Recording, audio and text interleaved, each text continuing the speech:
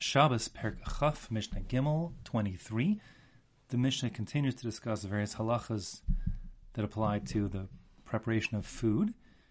So a hodgepodge of halachas here. The first one is Ein Shorin Esachiltis Befoshren.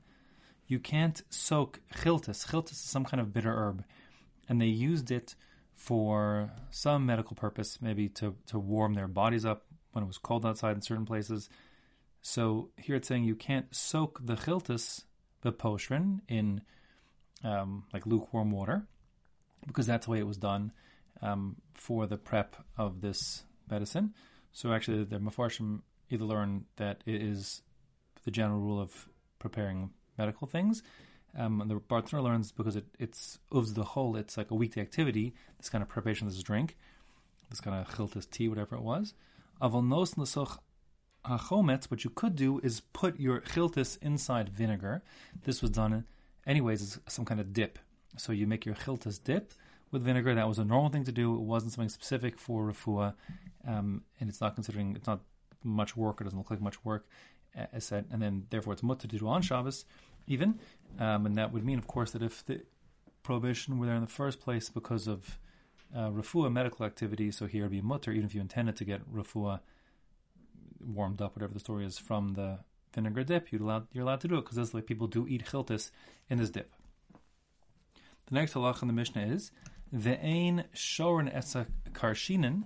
You can't soak vetch. This is some kind of animal fodder. Think of it as like beans or something. Below shafanosan, nor can you rub it together to get the like the shell and husk and debris to fall away. So both the two things, both the soaking and the rubbing, the problem is borer, sorting. One may not separate bad from good on Shabbos. And if you soak the karshin in water to feed your animals, what's going to happen is little bits and pieces of grass and debris and insects, whatever it is, will float to the top of the water. And that's effectively borer. You're separating the bad debris on top from the good karshin and vetch down below. And similarly, when you do shaf, when you rub together, you're basically rubbing so the bits and pieces that you don't want will fall away. So that's borer, and therefore it's forbidden to do. Avonos l'socha kavara or l'socha kalkala.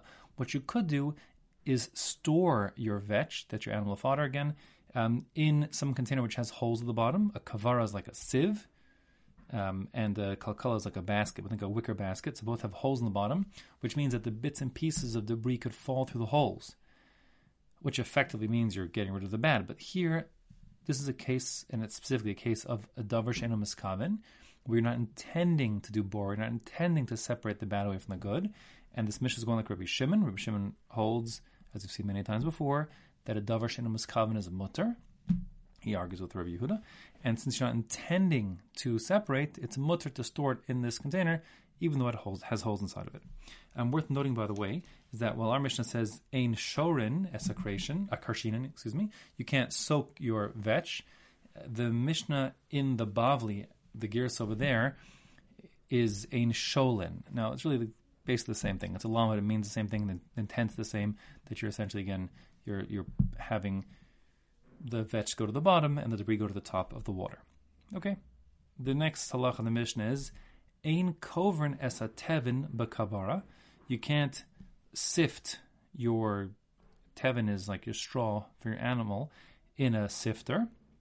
Here the idea is that after you harvest your grain, so you're going to have a mixture at the end, after you separate the seeds, which is what you do want, you'll have a mixture of the stalks, which is good for the animals to eat, that's straw, and also the motes. The motes is like the beard, the spikes that are attached to the seeds of wheat, etc. I think the technical term for that is awn, A-W-N.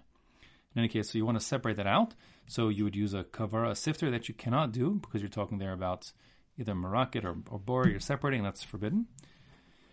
And similarly, you can't put it up in a high place so that the debris will fall down.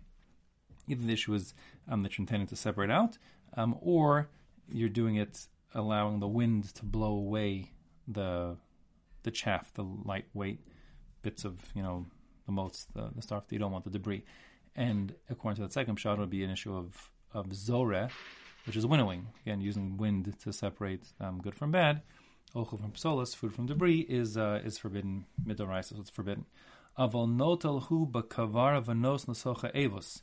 What you could do is use a kavar, that's a sifter, there's a hole in the bottom again, but you're again not intending to do any sifting over here. You're just using this as a bucket to transport the straw. That's going to be okay, even if a few bits and pieces fall through, because again, it's davar she'eino miskaven, you're not intending to do it, and this is going to Rabbi Shimon, who holds that davar she'eino miskaven is mutter. And your venos natocha avos, you're transporting it into the avos. Avos is the manger. It's like the feeding trough of the animal. So that's going to be permitted. Rabbi Shimon allows it because davar she'eino miskaven is mutter. But don't forget that according to Rabbi Shimon, even if it's a psik reisha, if it's inevitable, if it's certain that there will be a malacha done, a borer, meaning it's not maybe some stuff will fall through the holes, but it will certainly fall through.